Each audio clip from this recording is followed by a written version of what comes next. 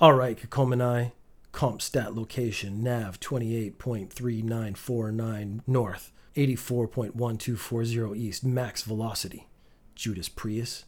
Hit it. There was a roar of the engine, the tires spun, and the car tore away. There should be some heavy rock vibes going, but I don't have the money for that, so it's like, ba ba ba ba ba, that kind of thing. Like, it's really cool. It makes you think the car is really cool and just kind of brings the whole brand atmosphere together. It's very rock and roll. Montana El Diablo always loved driving. The thundering engine vibrated through the whole car, pulsing with power. The wheel throbbing in Montana El Diablo's hands like other powerful things that throbbed with power.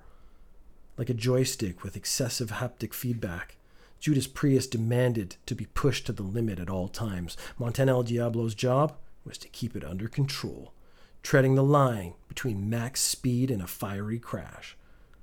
It was a zen-like moment when the road blurred, but Montana El Diablo was deeply focused. The man, the car, the road, for the moment, they were all in tune, and the universe hummed a soft song of love.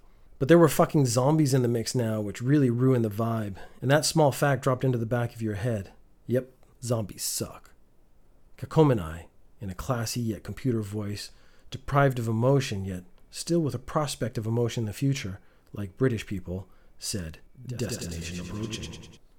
Montana El Diablo was almost there. He might not have an issue with the people at the plant, as they may just be pawns in a larger scheme. It was time to strategize. You could always go in and sweet-talk someone, or go in and use intimidation to get the information needed. Go in sweet as honey, go to episode 105. Go in mad like a bear, go to episode 123.